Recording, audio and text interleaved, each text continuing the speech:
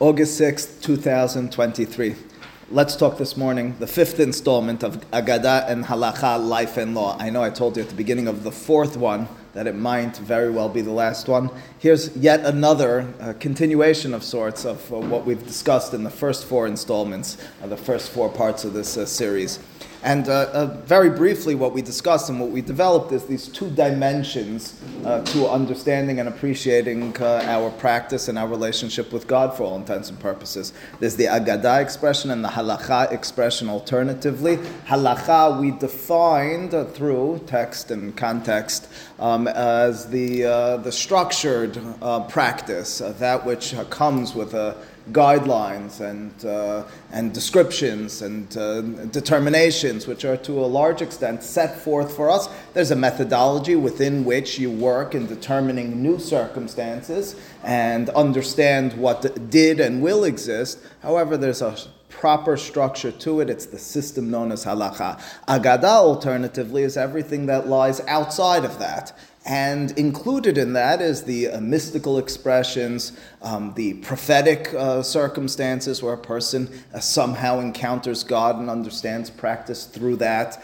stories that are told, life which is lived. It's the organic side of Judaism, of a connection to God, through which as well, although often forgotten, although often neglected, certainly in the last several thousand years in the eyes of the rabbis, there could and should be an expression of relationship as well. We should determine action through not only the dimension of halakha, but through that of Agadah as well. To the extent that in the third installment, the third of this series, we talked about how even though Kabbalah, for instance, is generally understood as being altogether different than Halakha, and someone like Chacham Ovadia Yosef envisioned Kabbalah as not being a determining factor and corpus of Jewish thought which should determine law, on many occasions, in many circumstances, it does. How do you make sense of that? Well, generally speaking, the way we wrap our head around that, the way the poskim even articulate this is that as long as within the methodological system of halakha this fits, which means to say there's a mystical thought which is not contradicted by anything that we have in terms of pre-existing structure and stricture, well, then we would embrace it. We talked about that in one of the later classes as well, about prophecy in that context, to understand prophecy as potentially being a body of communication through which we would determine action. Harambam was very opposed. Ezra is adamant about such a thought and feeling and expression, but at the same time, there's firstly different approaches and understandings of such a notion, and secondly, even in the world of Harambam, we understood there are glimpses of to a certain extent, cracks in the facade of absolute halakha without any prophetic inspiration in terms of determining law. In short, what we've discussed and what we've determined is that Agadah, even outside of what you and I might imagine at first glance, what determines halakha, that too has historically and in an ideal sense should be determining our practice as well. In one of those classes, I remember my mother specifically asking, does anyone actually do this? In other words, in the last several thousand years, do you actually find people who enmesh halakha and agadah appropriately? For example, we talked about how in our very community you have people who are possessed by the inspiration of a class which talks about Jewish thought, and those alternatively obsessed with classes and thought systems determined by law, nomos, what should I do, how do I do it, without finding some sort of middle ground in that context. And so what I mentioned at the time is that Rav Kook talks at great length about this and writes about it, and we read some of it, and he, generally speaking, is envisioned as someone who either strove or actually found some sort of fine line in the middle which he was able to tread upon. Do his followers, do those who descended from his thought, also practice and envision the world and see it the same way? Hard to determine. The answer is probably no. It's a very difficult, idealistic vision to have. But I'd like to return to that point and then push things a little bit forward in the words of Rav Kook himself in source number 1. This is one of his letters. And his Igeret Kof Gimel, the 103rd. And so he's in the context of, it doesn't matter. And he writes, Shehinenu sirichim lefatech ba gamken petach leharbot haknisa vayetziah migevul ligvul. It's important that we have an open access from one boundary to the other. Vihi ben chokhmat ha'agadah ve'chokhmat ha'halakhah. He says the knowledge, the corpus of information which is found in the halakha domain should spread into that of Agadah, as should that of Agadah into halakha. Keshem shechokhmat Yisrael hahistorit lechol anfei hayahi v'yoneken bechokhmata shel Torah le'omka l'rohba ha'achrona mishpa'at gam ken harbe ma'arishona ken hu be'inyan chokhmat Agadah im chokhmat halacha sheyesod harishona chokhmat halev v'hara'ayon shekol ha'halachot hamerubot hatuluyot b'de'ah u'machshava nove'ot mimena v'asheniya hi chokhmat ha'ma'asim sheshenehem nove'im mishenei hashorashim shemista'afim mitoratenu הקדושה הם החוכמה והנבואה שלא נתבערו עדיין יפה גדריהם ביחס לניתוח ההלכות ועניין תורה שבעל פה. What Rav Kook is introducing in this paragraph, what he's promising us as an ideal is one in which halakha, expressed through, again, narrow confines, strict determination, absolutes in terms of what should be practiced and what shouldn't be done. What can I eat? What can I not eat? What may I do? What should I not do? That needs to somehow lead into the emotional, the emotive expression of a philosophical framework, of one in which I think and feel and determine based on authentic expression as me, envisioning and feeling this world. Ki hach kilala de lo bashamayim hi yesh bo kama hararim gedolim. He says the concept which the Gemara refers to in Masechet Bava Mitzvah Daf Nuntet, lo bashamayim hi, the famous expression of the Chachamim to Rabbi Eliezer. You should know Torah is no longer determined or never was governed by the heavens. Says Rav Kook, so understand what that means. Afal pishishitat Rambam hi biyesodei Torah den shayachut lenevuah li'inyan halacha. He says Harambam, this is what point that we made, says very clearly prophecy, heavenly inspiration has no place in halacha. He says mikol makom lo shitat hatosafot hi de'en ze klal gadol. Tosafot, among others that we discussed in earlier classes, understand that prophecy had and might have a certain role within the context of halakha. Upashut shehayu leklal ze gam ken yosim v'hayta nevuah me'olam po'elet gam ken al halichot Torah sheba'al peh. That's a very important point he makes. He says that in his mind, based on some sourcing, prophecy has had, and we might add, should have an expression in the context of halakha. But that's silly. I thought halakha is entirely decided by methodology of halakha. That's we have this system. Rav Kook says it's never been that way, and as we've discussed, it shouldn't be that way. Can you really say, I communicated with God and that won't have any expression in terms of how I'll now act? Hachem mashma pashtut ha-mishnah da'avot. He makes a derasha on the Mishnah Navot. Mishnah Navot describes the progression of transmitting the Torah from generation to generation. It says that the Torah, maybe the oral or the Masoret traditions of the Torah, were given to the Zekenim, to the elders, and from them to the Nevi'im. What are the prophets holding on to the Torah? The prophets shouldn't be involved in Torah. Maybe they're rebuking the people. They're involved in Torah. Moshe kibel Torah misinai, u'mesara liYoshua, v'Yoshua leZekenim, u'Zekenim leNevi'im. Why are the prophets touching, so to speak, our tradition of Torah?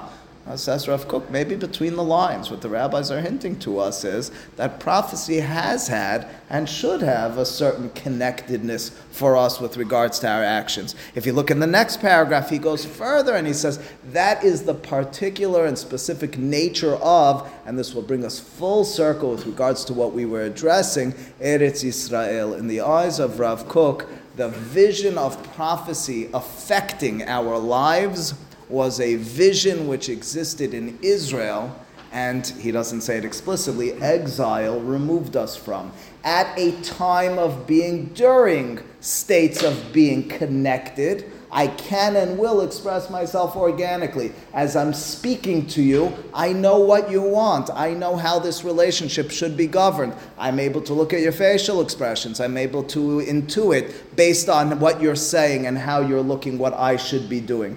The more removed I am from you, the more I need specific guidelines. I need that system of halakha. If I'm speaking to you, we live together. I don't need you to explain to me what to do and what not to do. I can wake up in the morning and look at you and know that you have a headache and to bring you an Advil. It didn't need to be a guideline that when my head is in some way scrunched up and my eyes look like such, then you should bring me an Advil.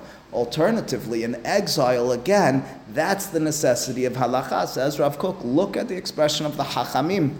In more than one case, the Hachamim envision Eretz Yisrael as its heir being mahkim, avira de Eretz Yisrael mahkim. Again, you might say in the physical sense, I don't know, I was not too long ago there, it didn't feel so refined to the air, to be honest, maybe it's pollution. Alternatively, it's an expression of connectedness. It's not per se the physical, topographical reality of Israel. He goes further and he says, and this is a real Rav Kook thought, he says, look at the difference between Talmud Bavli and Talmud Yerushalmi in many ways. He says, first and foremost, in terms of which one's clear and which one's cryptic. Anyone who's spent a little bit of time studying each knows that Talmud Bavli has more concise, but concise in the proper sense. Its conversations are articulated fully, but there's clear conclusions to them. Talmud Yerushalmi oftentimes leaves you lingering without fully expressed concepts. Says Rav Kook, I'll tell you why. He says Talmud Yerushalmi is the domain of prophecy, so to speak. They are the descendants of the prophets, and as a result, prophecy is never clearly and explicitly stated. Prophecy is the domain within which you need to piece together things on your own. You need to be able to understand it, to intuit it. I could just give you a word or two. I could just pop something into your head, and you should be able to take off from that. As far removed as you are in the law and the vision of Bavel is the context wherein everything needs to be clearly stated. Everything needs to be articulated. The more distant I am from a presence and an actual interaction, the more necessary it is that I build absolute context, constructs, and structure. As we've mentioned on so many occasions, Shulchan Aruch was a necessary, at least historically speaking, corpus of law during a time of displacement. Ironically, when we came to Israel, but displaced from the Altaheim in Yiddish, displaced from the old country. When we were in the old country and we had been there for hundreds of years, generation after generation, you didn't need a book to determine and tell me what to do. I just knew what to do. And I'm not thinking idyllically about this. I'm thinking about the reality. The reality was such that you were connected to something, whether it was to a divine source or to a communal source wherein you knew what to do. The more distant you are from that, the more it's necessary for me to recall and to go through. What is our minhag on this? Why don't we have this recorded? Why not put this down in print?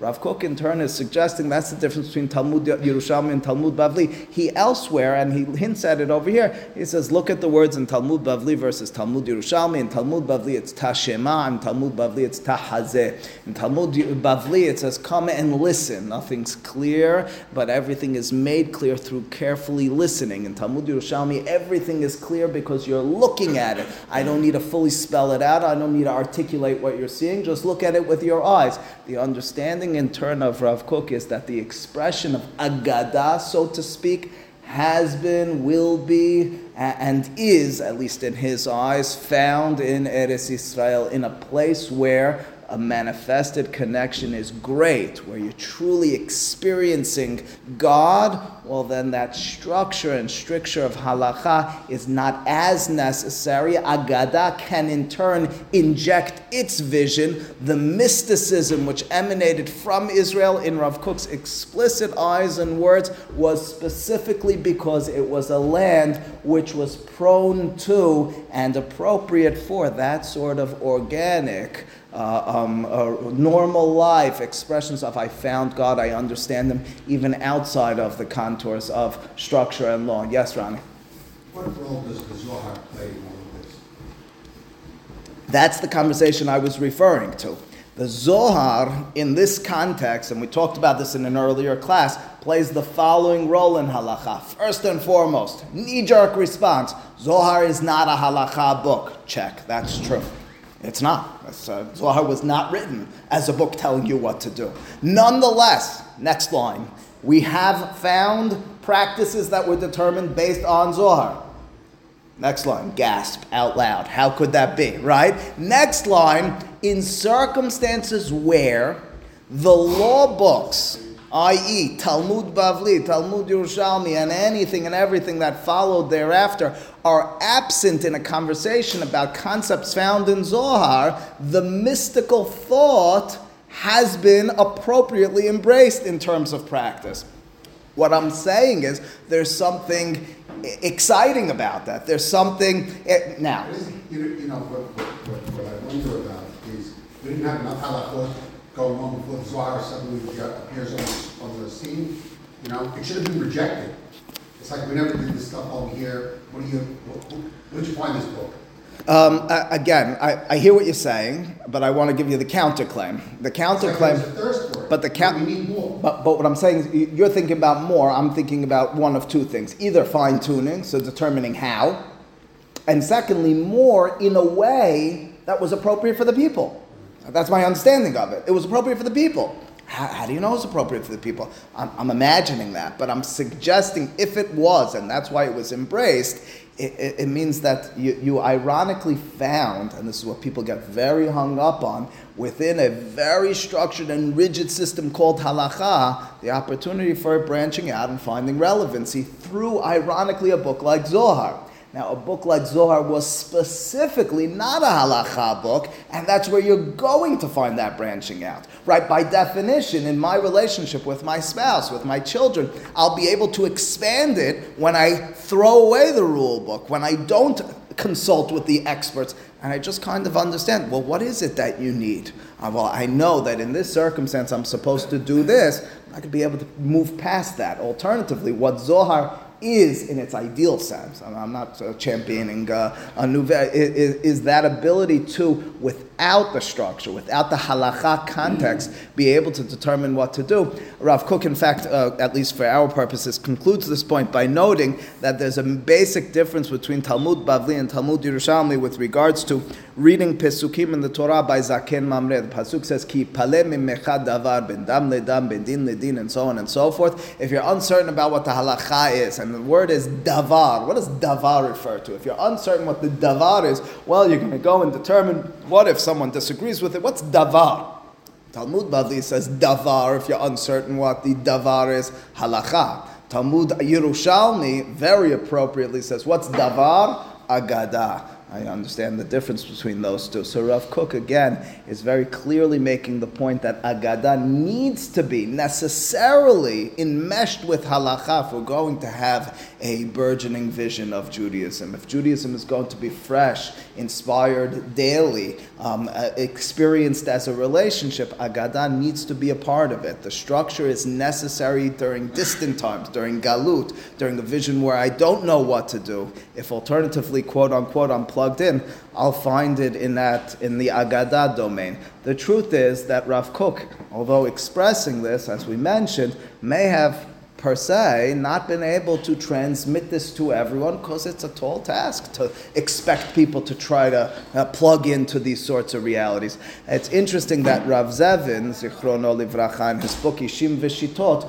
when he describes the personality of Rav Kook, he says Rav Kook was the paradigmatic person who enmeshed Agadah and Halakhah. It's a beautiful statement about a person, at least in my mind, that's describing them as an ideal liver, but furthermore, it's understanding Rav Kook as living by his words. What does it mean? He gives one or two examples. First and foremost, he describes him as a person who was not only a thinker, but a person who had very deep feelings. So in and of itself, we're already describing he had a very rational mode of thought, but at the same time he had an emotive side. So that's in and of itself. But furthermore, he says, many of his Piskei Halacha were inspired by, well, it's difficult to decipher, both at once. He describes how when Rav Kook was talking about and writing about and fighting for heter mechira on the 7th year, every Shemitah year, when not allowed to benefit from the produce, there was major problems for the farmers and those who were settling the land of Israel. How are they going to keep their economy and the industry going?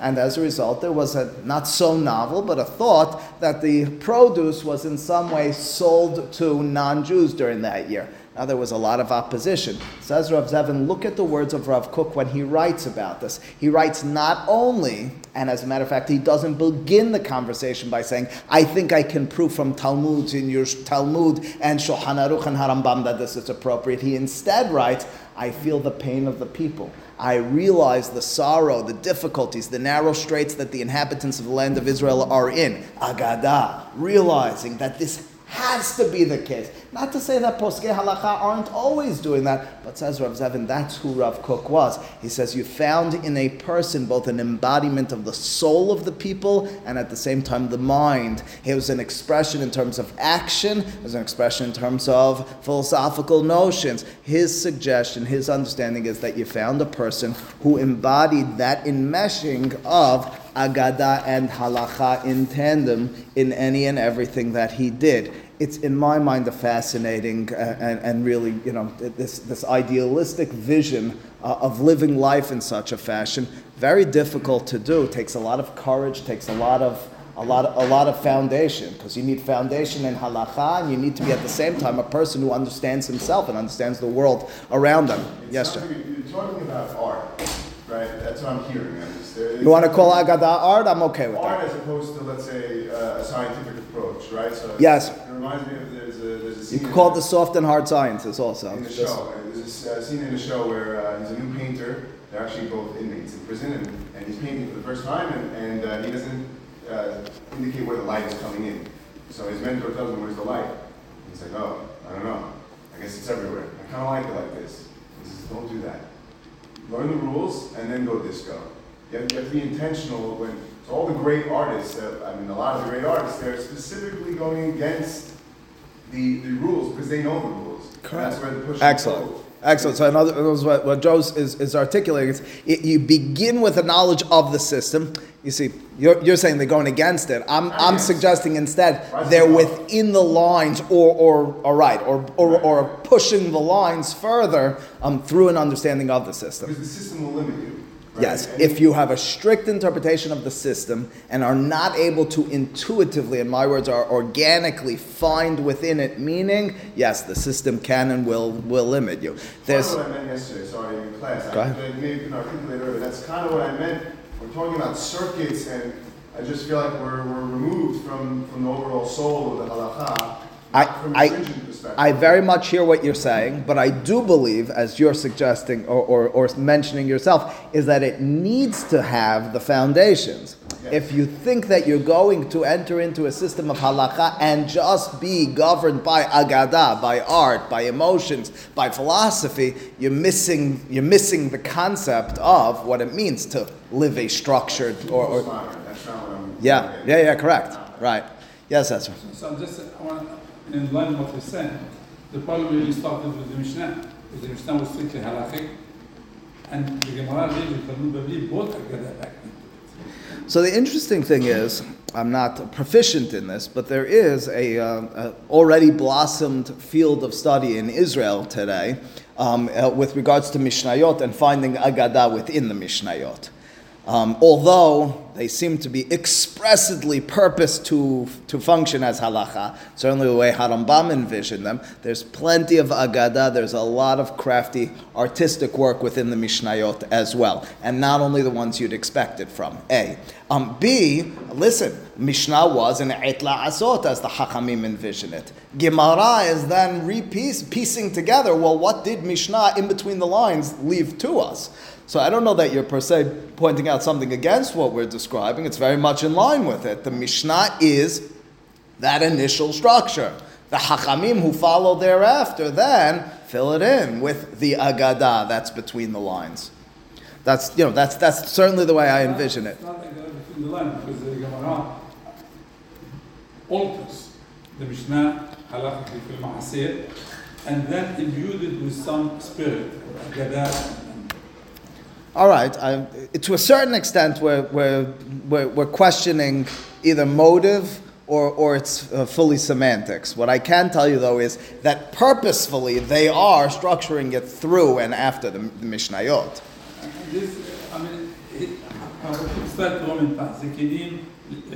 It's a dirasha, as I knew you were going to get angry at the dirasha. It's a dirasha. It's a dirasha. And the next point is also a dirasha, but I think dirashot, Agadah, is quite beautiful and has a lot to lend to us. The next dirasha over here, and I'll call it that purposefully, is from source number 3. There's a brand new book released about a month and a half ago from writings and recordings that are some decades old. It's Rabbi Yaakov Kamenetsky, who passed away several decades, 1986, and his book Emet LeYaakov. In his lifetime, Emet LeYaakov on the Torah was published. After his death, first Chilek Bet, and then just now Chilek Aleph on Nevi'im and Ketubim. Rabbi Yaakov Kamenetsky was an important rabbi in Orthodox Jewry in America over the course of several decades. Anyway, in the introduction to the book, he sets forth, I had heard half of this as a child, and I never saw it inside to appreciate what he was really saying. He talks about the following. He says, the Gemara Masechet Berachot Daf Het says that what a person is supposed to do, what's appropriate to do, is every week, as we're reading from the Sefer Torah, I'm reading this past week, Parashat Ekev, I should be finishing the parasha on my own, what's called Shenai Mikra Ve'Echad Targum.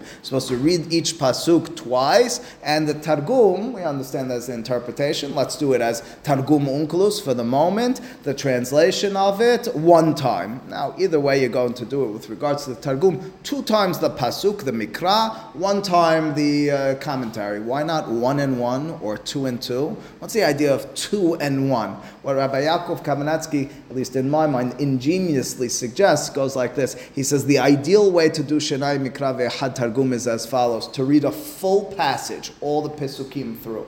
Stop, then read Pasuk with Targum, Pasuk with Targum. Why would you do it in such a fashion? What do you effectuate? His suggestion is my initial reading of it is, so to speak, hearing it the way it was initially transmitted. I then read pasuk by pasuk in order to get the tradition that's accorded to each of these words. Do you understand what he's effectively suggesting? It's that even in my engagement with, dare I say it, halacha, I begin with, so to speak, a prophetic vision. Let me just hear it for what it is. Let me just hear it kivyachol, as if I'm hearing it from God for the first time. Then I'll read pasuk by pasuk and receive the traditions connected to it. But it means even in the expression today of an ideal study of Torah, I'm looking for an organic, self-inspired inspiration within it. Don't just receive, this is the interpretation to the pasuk. Listen to the words. Let it speak to you initially. Then accept and understand the tradition that's inherent within it. It reminds me in this context of something that's quoted more than once. I ironically heard it in Mir Yeshiva in the name of Rabbi Soloveitchik in source number 4 in his Shi'urei Harav on Kiryat HaTorah in Siman Lamed Gimel. He commented and he pointed out that when we read the Torah, when we read the Aseret HaDeberot, we have a particular way of reading it which is different than the general ta'amim. And what he means by that is what we read with ta'amim, the cantillation to the Torah, what's called ta'am elyon. And what ta'am elyon effectively is the following.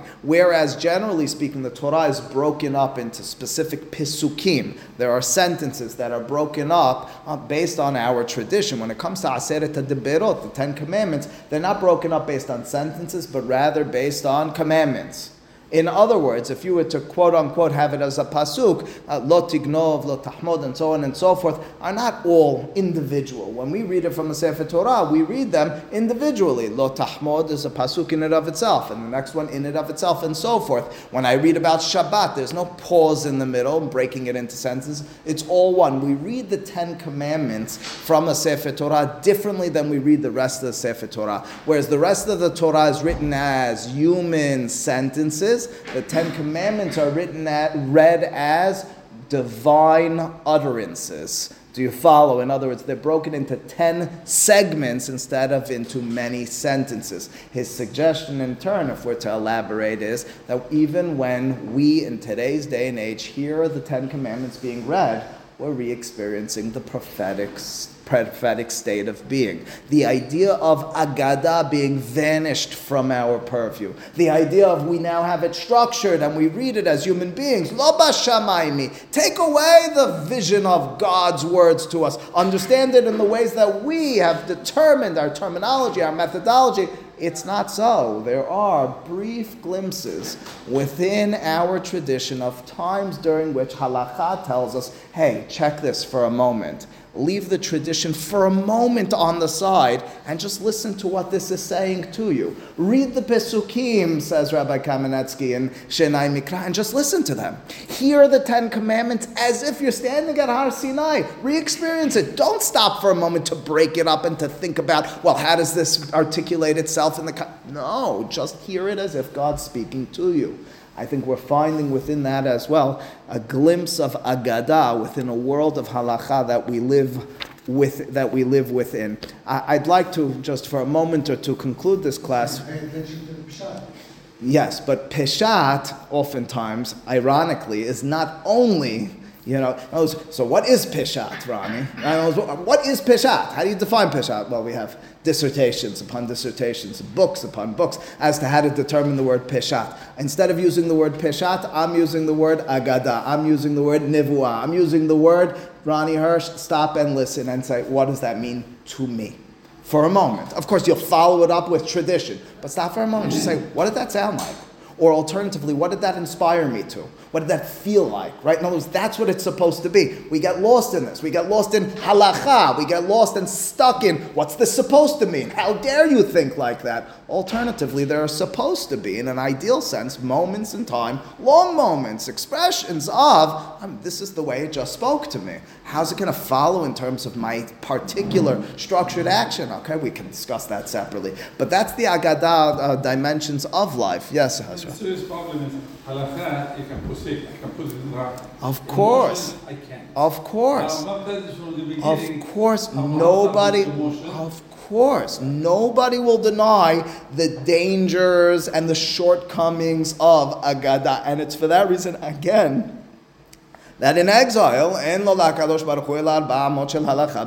as we began and we end every one of these classes with, at a time during which we're not certain, we're not plugged in, I don't really know. I can't determine it strictly based on my emotions. I can't just get to, in the words of Joe, the soul of the law and actually be certain with absolute resolution that this is what I'm supposed to be doing, so to speak. I understand the issue. I really do. I'm at the same time saying there is a necessary pause and reflection for us to feel it. It might not translate into, only because we're in unideal circumstances, actual activity. But there's supposed to be an appreciation. Was able to do so, is the suggestion of Rav Zevin. And the suggestion is because there's something unique about living in Eretz. That's the way Rav Kook certainly described it. Again, the uniqueness is the proximity or the manifested presence of God. That's it, which is nothing more and nothing less. Avirad Eretz Yisrael Mahkim means I'm in a place. No, I only said I don't feel the air being different in the physical sense. I didn't say the land.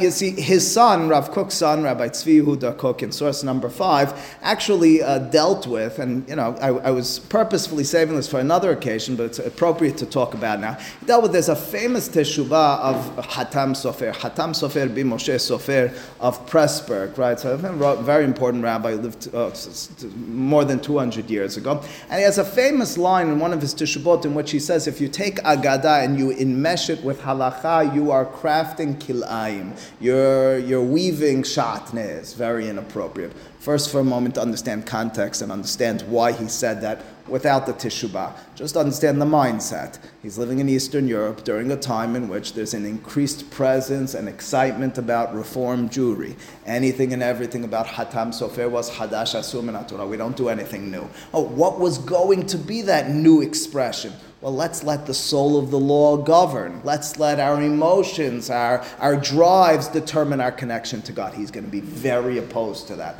Well, how do you deal with that, Rabbi Tzvi Yehuda Kook? Hatam Sofer is a household name. He's a book on the shelves of every rabbinic scholar. How do you explain his teshubah? Says Rabbi Tzvi Yehuda Kook, he says, not in these words, but I struggled with that a little bit. He says, I have a tradition from my father, from Rav Kook. He says, the tradition from my father is that the Torah Sheba'al Peh, the oral tradition of Hatam Sofer, he didn't just say that weaving Halakhah and Agadah together is like Kilayim. He furthermore said, let's find the line in here, in the second paragraph here, it says, Zohi Torah shebichtav shel Hatam Sofer. אבל נוסף לכך יש גם תורה שבעל פה משמו, מסורת בעל פה בשם אבא הרב זצ"ל. כל מי שאומר בנגלה שאינו מאמין בנסתר, יש לחשוש שבנסתר אינו מאמין בנגלה.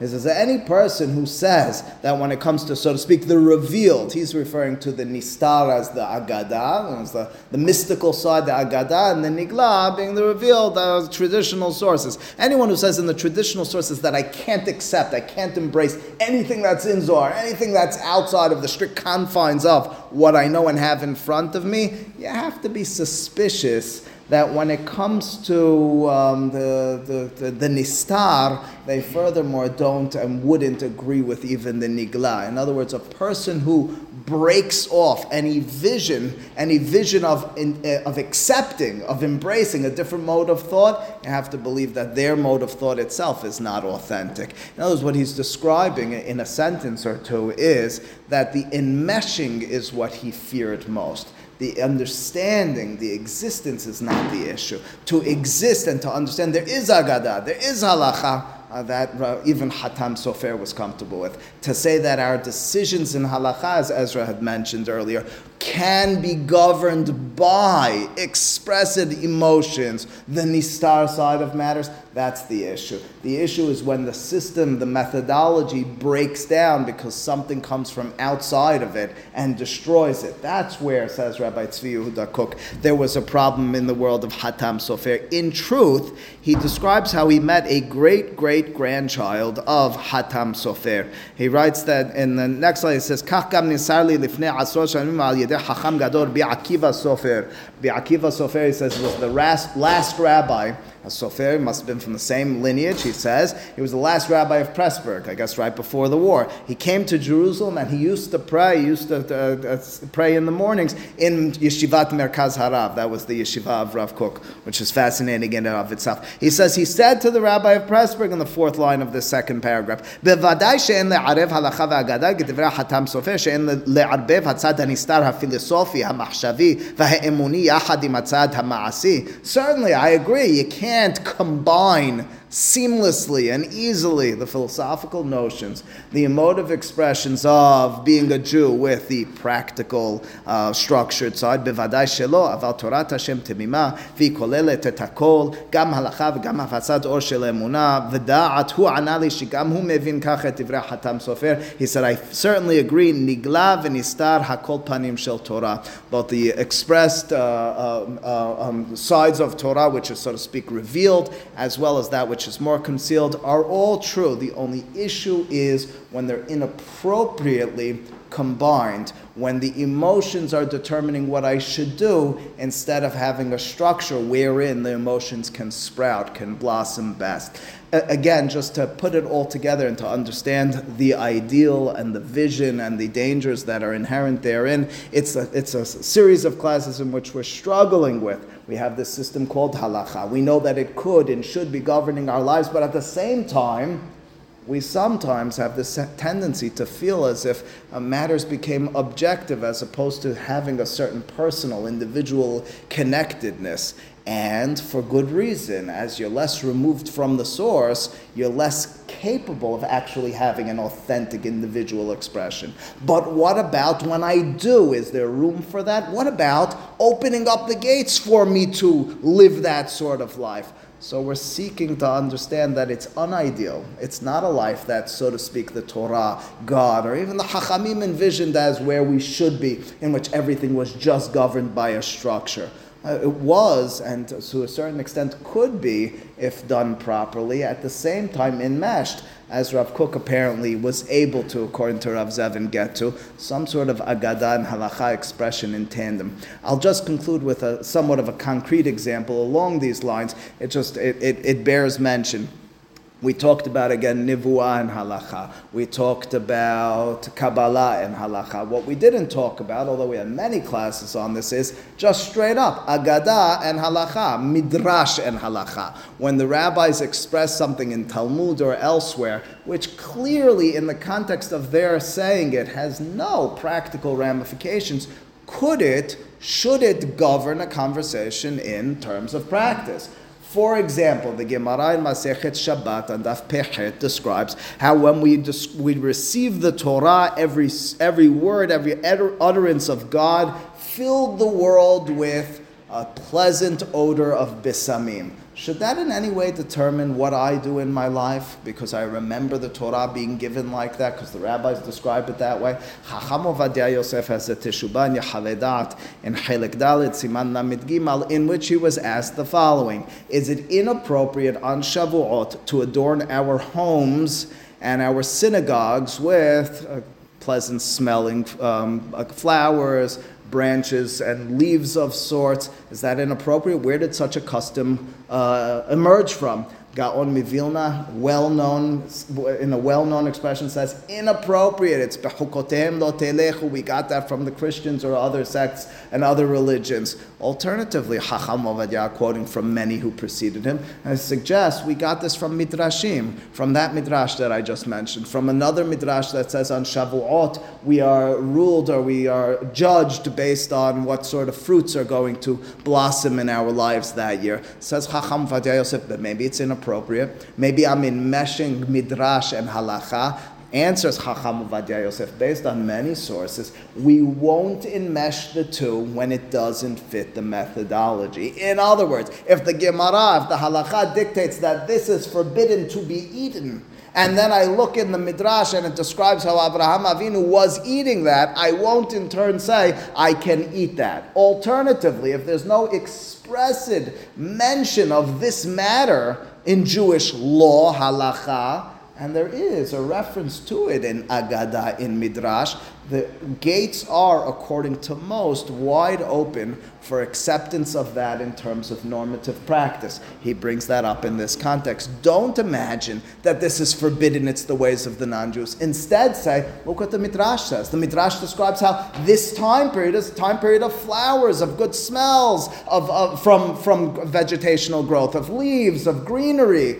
Adorn your house and your synagogue with it. He goes further. He cites several other sources along these lines, but the common denominator all being, as we mentioned by prophecy, as we mentioned by Jewish mysticism, neither is barred entrance to a governance in terms of what I do. They're only excluded from the specific formulation when I have the structure of halakha. However, when there is no expression of halakha, when that system hasn't already been crafted and set forth for me, we certainly open the books, the minds, the hearts to the circumstances of midrash, to tradition, to life in this world, to connectedness to God in that organic, intuitive fashion, in order to decide and determine what it can and should be, and my life and our lives should look like in terms of our connection to God. To summarize then, the concept and the idea of Agadah and Halakhah is a daunting one. It's one which we would live lives of relative ease if we would just say, I'll be inspired to become a better Jew, and then tell me how to act as a Jew separately. Alternatively, an ideal, a life which we strive for and get to in specific moments. And when we really strive harder and we're imbued with a certain quality of heart and spirit, we can get to it as Rav Kook did. We can find some sort of perfect enmeshing of Agadah and Halakhah. When the Chachamim imagined how the destruction brought forth, En lo lakadosh baruch hu el arba amot shel halakha bilvad, they were bemoaning the fact. Can you imagine a life in which we only do based on the structure that tells us what to do? When they told us in Masechet Bava Mitzia the destruction of the Mikdash was because we didn't know how to go lifnim mishurat hadin, they were expressing the same thing. We had already deteriorated prior to the destruction of the Mikdash to a point in being during which we just did based on what we knew what to do. We weren't able to stretch within that. Said God in turn, maybe you want to be a little distant because you're acting as if you're distant already. The idea then of Agadah and Halakhah, which has found certain manifestations within our own lives, is an ideal which I think we need to each have at the front of our mind with regards to any action that we engage in, any thought which we bring up in our minds. The lives we live cannot and should not be strictly governed by halakha / and separately agadah, but rather by the two in tandem, by the life and the law at once. Baruch Adonai le'olam, amen v'amen.